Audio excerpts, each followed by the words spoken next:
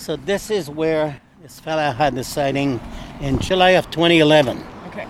It was actually the 12th of July, at about 2:30 in the afternoon. The guy works for the city of Whitehorse. He used to do maintenance at Shipyards Park, actually. That's how I got to know him. So anyway, he was coming down here, going downtown to go shopping. So as he came around the bend, right about here, then he saw something in the ditch right here. Something black and tall, so he slowed right down. Then he noticed it was a Sasquatch. He figured Sasquatch was about 2 meters and a bit more tall. Dark hair, well-groomed, he said. And as well, he noticed that he had a face. He described his nose was flat like a boxer. That's Red Grossinger. I met him a short drive from downtown Whitehorse on a residential access road in the Crestview neighborhood. This is Yukon North of Ordinary, the podcast. We share a more in-depth take on the most popular stories from our print magazine, showcasing the territory's extraordinary people, culture, and outdoors. I'm your host, Karen McCall.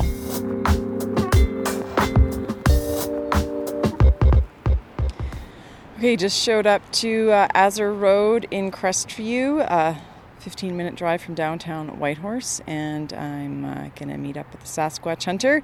In fact, I see his truck parked in front of me. It must be him. Silver Ford truck, Sasquatch sticker on the back. And we're both early, 5 minutes early, which never happens in the Yukon. Hi, Red. I'm Karen. Hey, I'm Red. Pleased to meet you. Nice to meet you as well. Standing near a small pump house, Red points to a ditch where he says a sighting occurred in 2011. It's only a stone's throw from the Alaska Highway, but out of sight of passing vehicles because of a rise in between. Back to Red's story. And the Sasquatch was walking in that direction, was walking slowly, and he noticed something at his hand were forming a fist, but sideways. See, human being, usually we have our hands this way. Right, like thumbs up. Yeah, but this guy had his hands that way. Arms internally rotated with the back of the hands pointing forward. So he followed him from here to the second lamppost. This one here being the first, the other one. And the Sasquatch didn't even look at him at all. And he was right on the roadway. Sasquatch was right here. Didn't even turn his head. Didn't bother at all. So the interesting part as well, he said, besides being well groomed, he said he was walking as if he had something in mind. And he mentioned the word, a man on a mission. You know, he had a purpose for some reason. So as he got about 20 meters from that lamppost, he noticed he was starting to change. He became translucent. The same if you were looking to something through a dirty window. And then a couple more steps and he became slightly more transparent. Finally, as soon as he reached the lamppost, he became totally invisible. Prior to that, the witness said he could see the outline and see right through it. And then all of a sudden, it was gone. Totally gone. So he didn't know what happened. Didn't go in the bush. He stopped and looked. What happened? Nobody knows. Nobody knows. Red has been collecting Sasquatch stories from Northerners for 25 years. In our last episode, I spoke to Wayne Podoroka, who wrote about Sasquatch for the August issue of Yukon North of Ordinary magazine. After hearing Wayne speak about Red, I knew I had to hear from the Sasquatch hunter himself. Wayne and I have been calling you the territory's #1 Sasquatch hunter, but what do you call yourself? An enthusiast. Sasquatch enthusiast. Correction. Enthusiast. My purpose today is to see the landscape through Red's eyes, to find out what he believes about the hirsute hominoid, that means the hairy being, and what keeps him motivated to study this elusive and potentially fictional creature. So today, Red is bringing me to 2 Sasquatch sighting locations within Whitehorse city limits. Going back to his story, I ask if he's heard of other times when Sasquatch became translucent. Have you heard other stories of Sasquatch becoming translucent and disappearing? Quite a few, actually. Quite a few. There's one from Duncan Creek, actually, where this fella's seen a male and a female Sasquatch, a pregnant female Sasquatch, both walking away from him and becoming invisible. There's another one from Moose Creek, just past the intersection of the Stewart Highway leading to Mayo. Well, Moose Creek's a bit further, about 12 kilometers, I believe, or 10 kilometers. And right beside it, a lady from Dawson City, from the Trondheim, actually noticed Sasquatch in the ditch, stood up and backed down. Then she said all I could see was raven flying out of there and nothing else. Couldn't see the Sasquatch anymore. There's quite a few stories like that, and it blows my mind because I've tried to study that, do some research, and nobody knows the reason why. Many of the First Nation in Northwest Territories have reported similar stuff. Actually, in my book, Red has a book coming out this fall. It's called Nagane, Tales of Northern Sasquatch. The introduction to the book is written by a fellow by the name of Raymond Yakalea. He's a writer from Northwest Territories. It's from Tulita, which used to be Fort Norman. Anyway, he said he's got many stories of people telling him about that. So that was very interesting, and this one occurred in 2011. So the city worker, he knew that you were investigating Sasquatch, so after Yes. he contacted you after? Well, his daughter knew about me quite a bit. He didn't really know I was involved with it at the time. But his daughter said, I'll contact him for you. So it was very interesting, too, just that we explained that. Was he hesitant to talk to you? No, he was quite open, actually, which is surprising, because, in my opinion, there's only maybe 10 to 15% of the people that will talk about what the experience. They are quite reluctant. They're scared to be called a fool or being ridiculed, that kind of stuff. So not many people will talk about it. For this reason, the vast majority of stories Red included in his book are anonymous.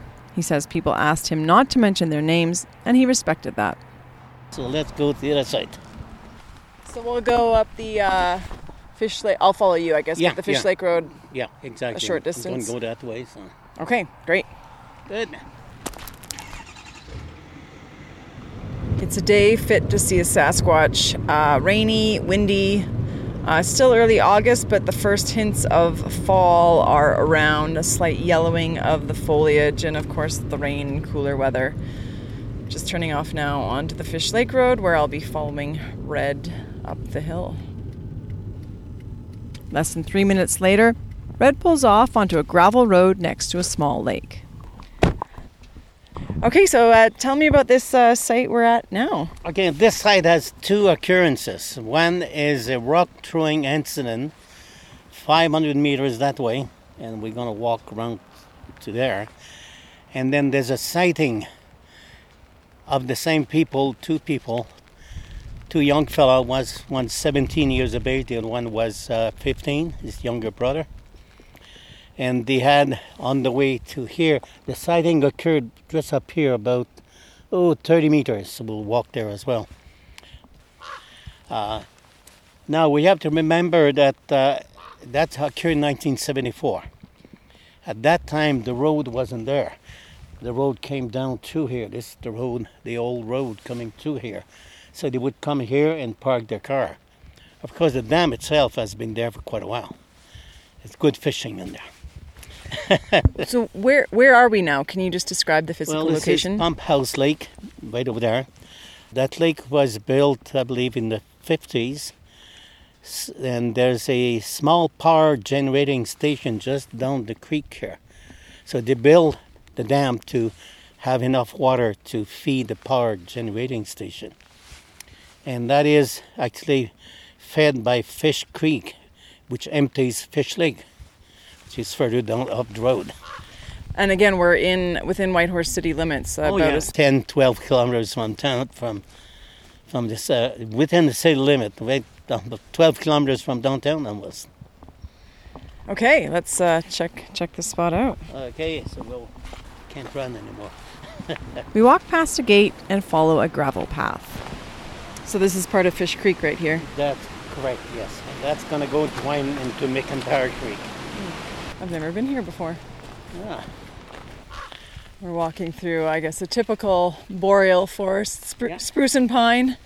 Oh, yeah. Soapberry, willow. Is this what you would call typical Sasquatch habitat? Well, they're everywhere, basically. Everywhere and anywhere. They prefer the bush, of course, the forest.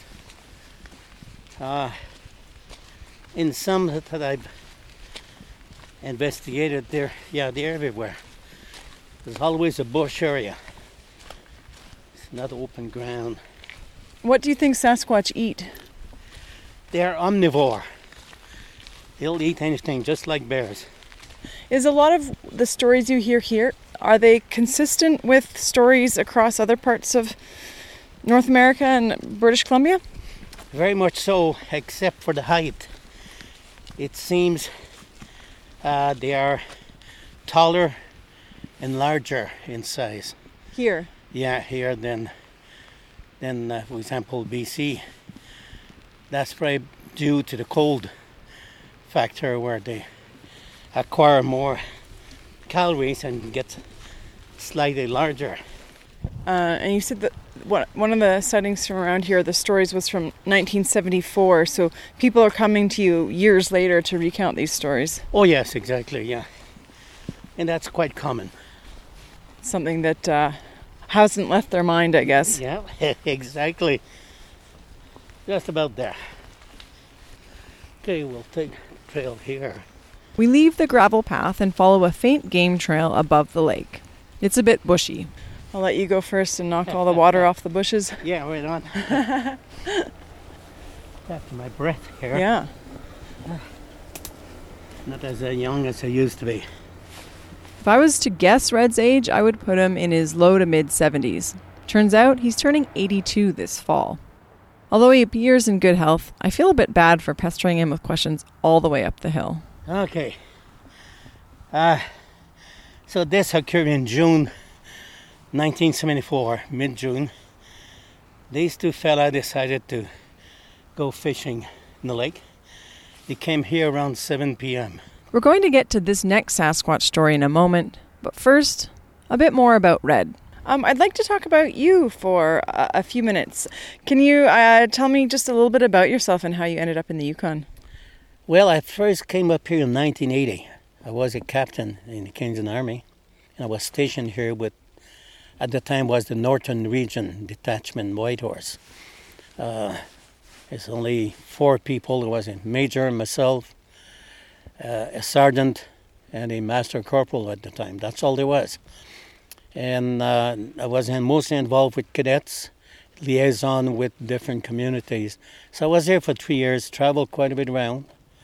And the family, my wife and 3 kids at the time, we decided that upon retirement, this would be the place. So we came back in 1987 when I retired from the forces. And after we left here, I got posted in Montreal at the Army headquarters.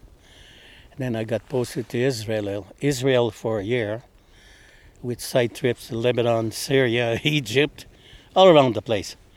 And then we left from Damascus to Montreal to here.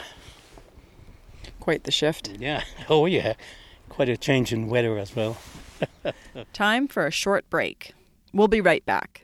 Do you have a Yukon North of Ordinary hoodie yet? What about a t-shirt, a toque, mug.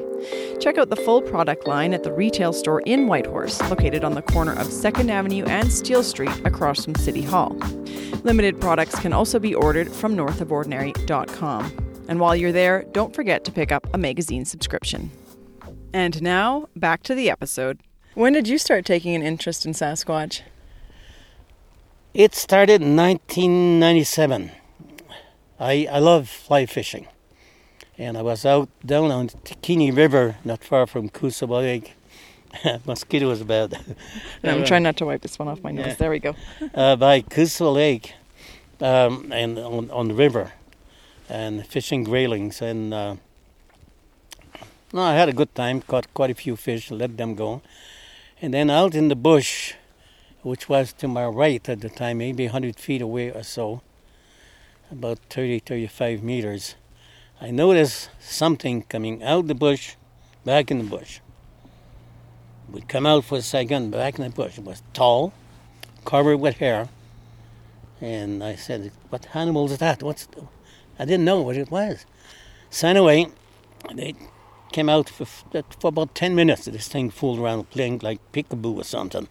So anyway, I mentioned that to one of my friends from Teslin, and she's a member of the Tlingit.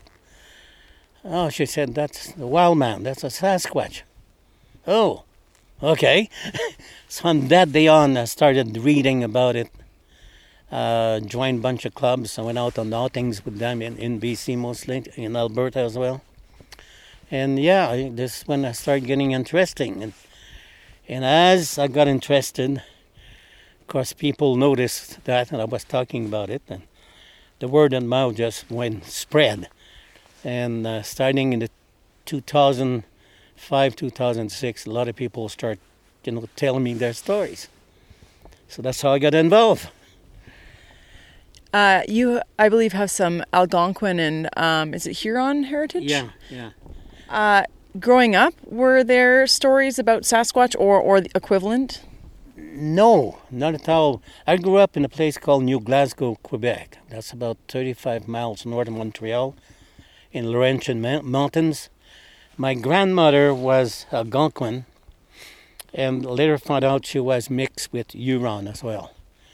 She married my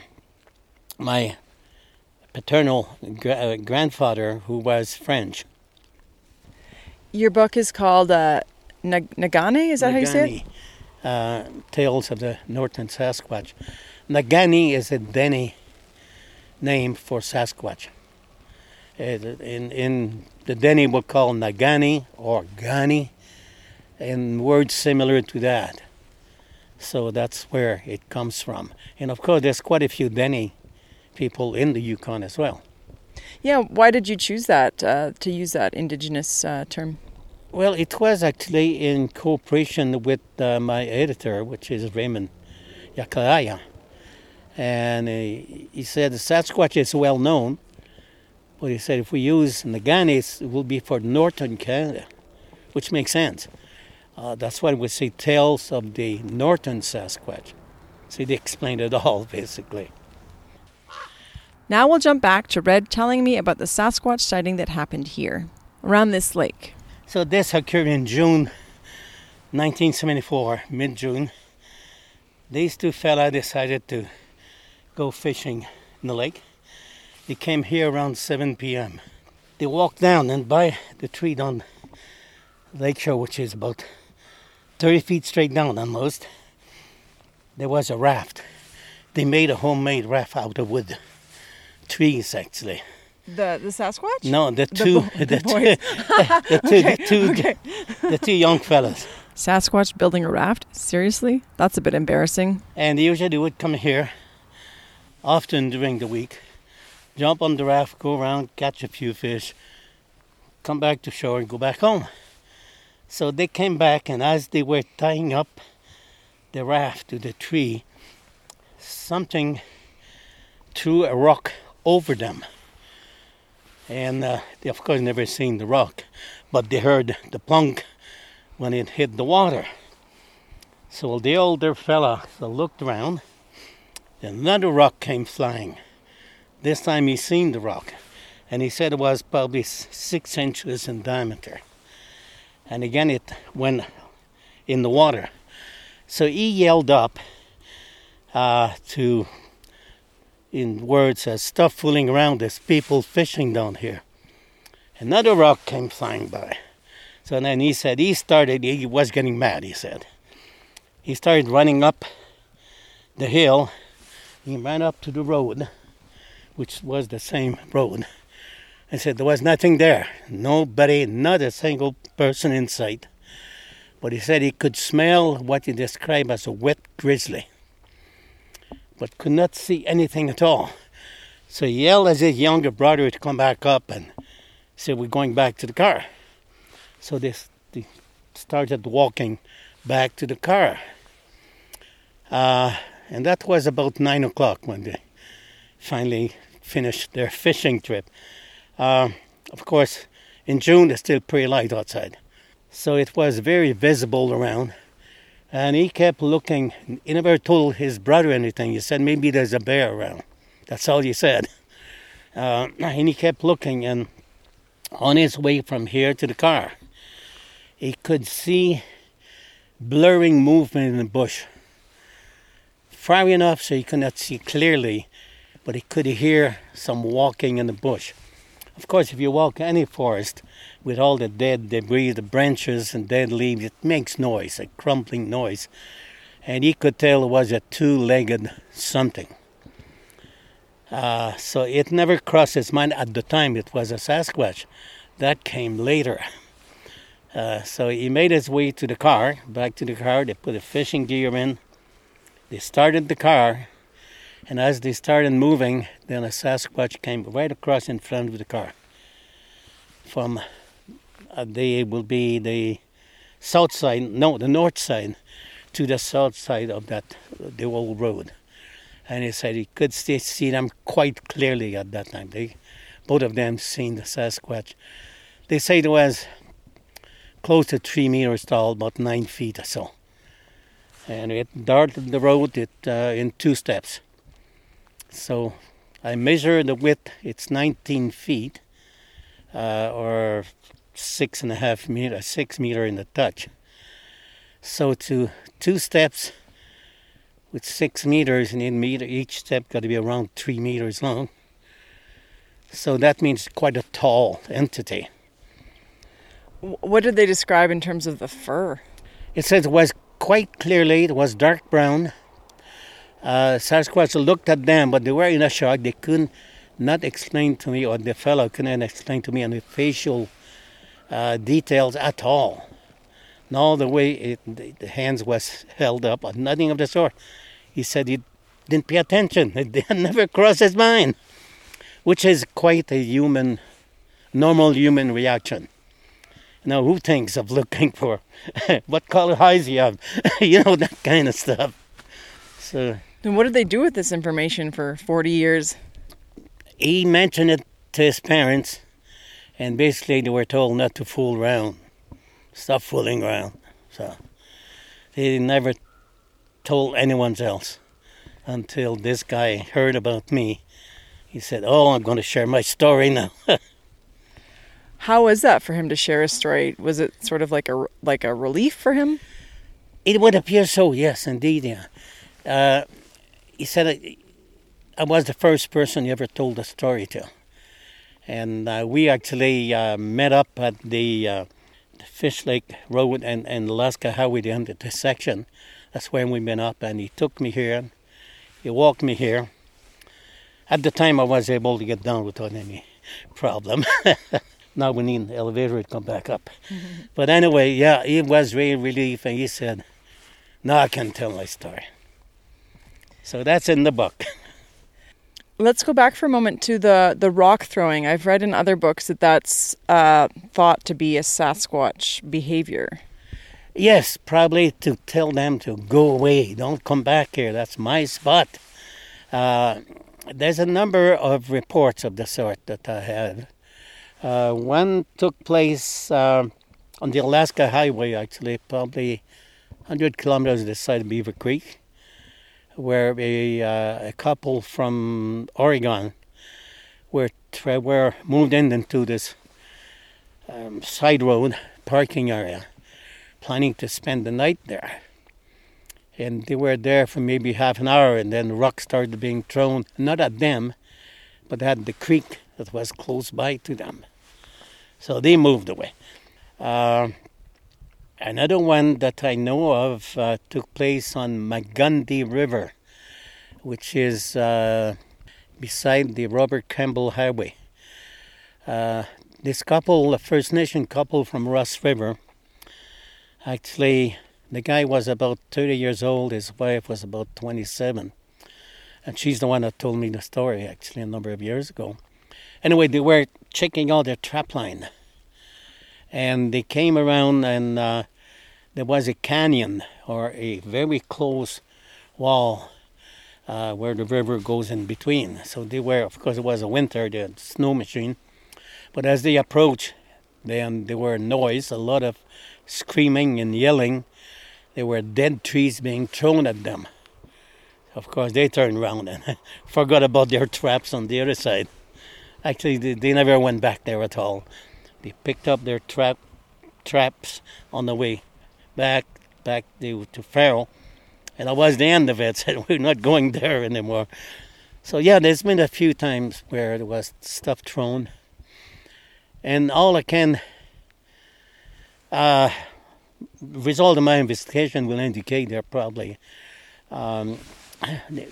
protecting an area. It's telling whomever, do not approach it. It's my place. Go away. Yeah, let's talk about your investigation, especially people know you now as someone who investigates Sasquatch. Mm-hmm. So if you get a call of a recent sighting and you come out to a site, what are you looking for? Well, first of all, if the person explains to me, usually coming to the site, will point everything to me. Then I see if it makes sense or not.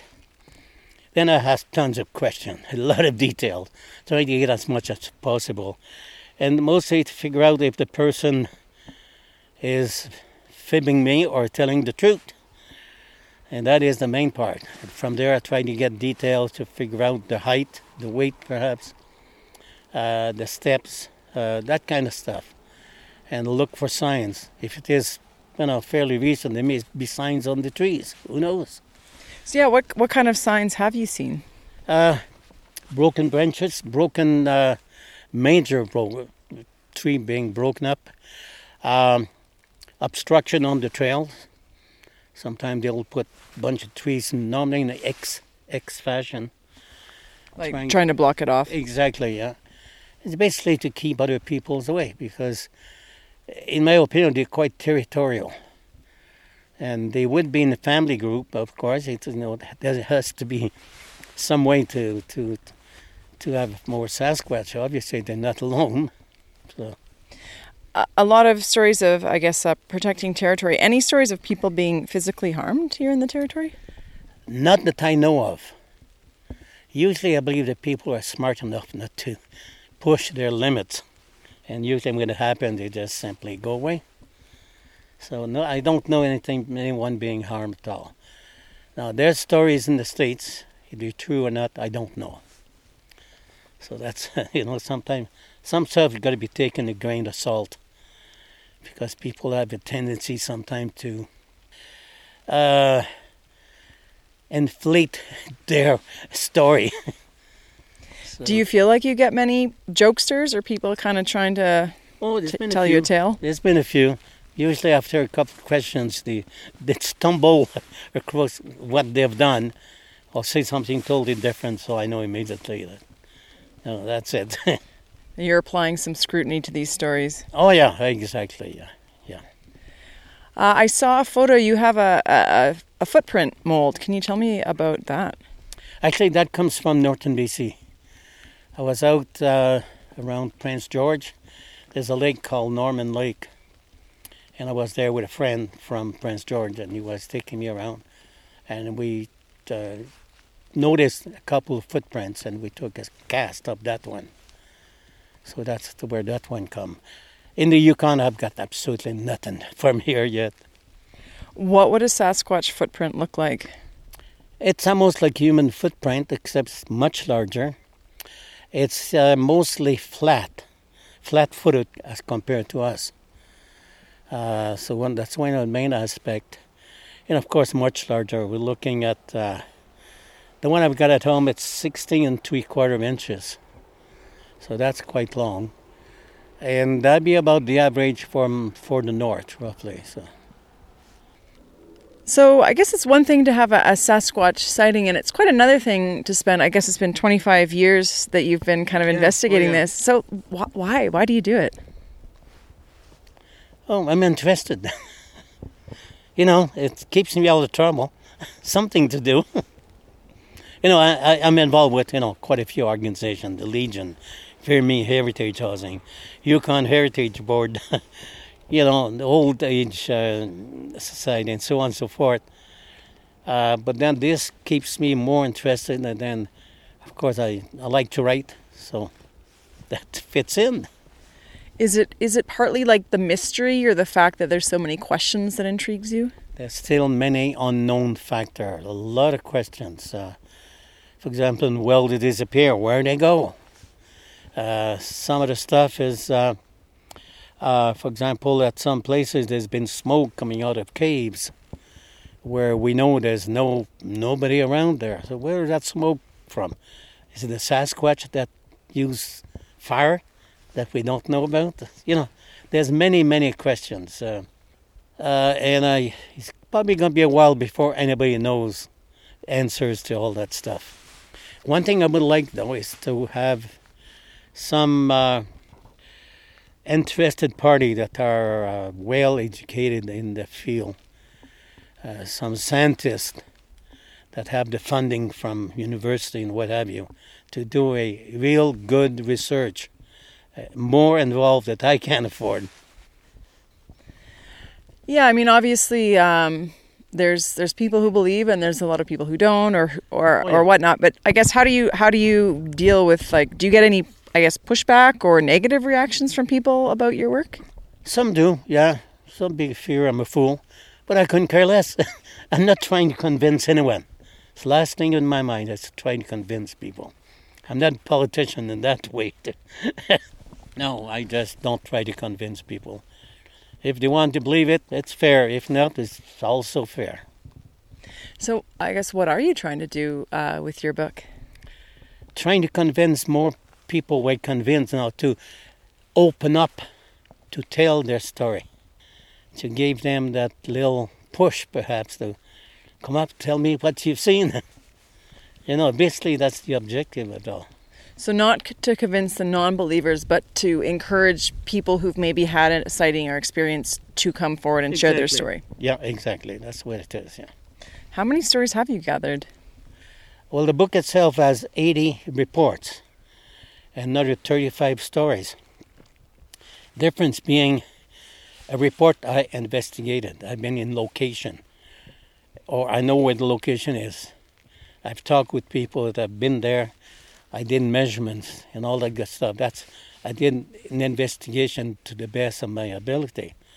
As stories is what people told me, but I did not investigate. So there's about 35 stories that are very blurry in the sense that, my father, my grandfather, blah, blah, blah, blah, has a sighting here and there. Okay, and that's all. Mind you, some of those stories are quite interesting. Is there a lot of stories that are sort of easily explained? Like, like it smells like a grizzly bear, or it broke branches, like it could be a grizzly bear or another large animal, moose? Usually, if there's any stories or reports that I've investigated, then I'm able to show that it wasn't a Sasquatch, but was something else. Bear, moose, whatever. Those are not in the book. About how many of, I guess, the reports involve sightings as opposed to sounds or like rock throwing and stuff? What I've got in the book, about 3/4, actually 35 are sighting reports out of 70. That's half of them. The rest are footsteps, footprints, sounds, yelling, or animal reaction. Dogs, for example, pet. People throw their dogs in the bush, and the dog gets scared. I mean, really scared. And we know that's not a bear, that's not a moose, something else. And chances are that's a Sasquatch. And I got quite a few of those stories. What sound does a Sasquatch make? There's quite a large variety, actually. Quite a large, from whistles to whimpering to cries, loud screams. It varies quite a bit. And a bunch of my friends from the Legion, I usually go fishing trips somewhere. Usually Teslin Lake, Kusawa, Atlant, somewhere. And many times during the night we would hear trees being banged together and low either whistles or a sound where communication of things. So that's some of the stuff people hear. Some others are quite loud, as if calling for something. So there's quite a range of sounds. Can you imitate any of them? I don't think so. So yeah, I guess you've got a book coming up, coming out shortly. What's next for you? Are you going to keep on doing the work? I'm working on volume number 2 already. So, and I expect a lot of people will get in touch with me. I have one more question. This one comes from Wayne. It wasn't me, I didn't do it. Sorry? It wasn't me, I didn't do it, I'm not guilty. Oh, that's not it. Wayne Poderoka, who wrote about you, he said you got married in the last few years. He said he was curious when your future wife learned about your hobby and what she thought about it. She knew about that before we got married. Good. She's a good supporter, by the way. Great. Well, thanks so much for bringing me out here and telling me about Sasquatch. Good. My pleasure. Nagane, Tales of Northern Sasquatch, is published by Dervile and Uproot. It's due for release October 1st. The following day, there's a book launch in Whitehorse at the Legion. Oh, and have a Sasquatch sighting to report? Red's your guy. You can hunt him down at sasquatchyukon@hotmail.com.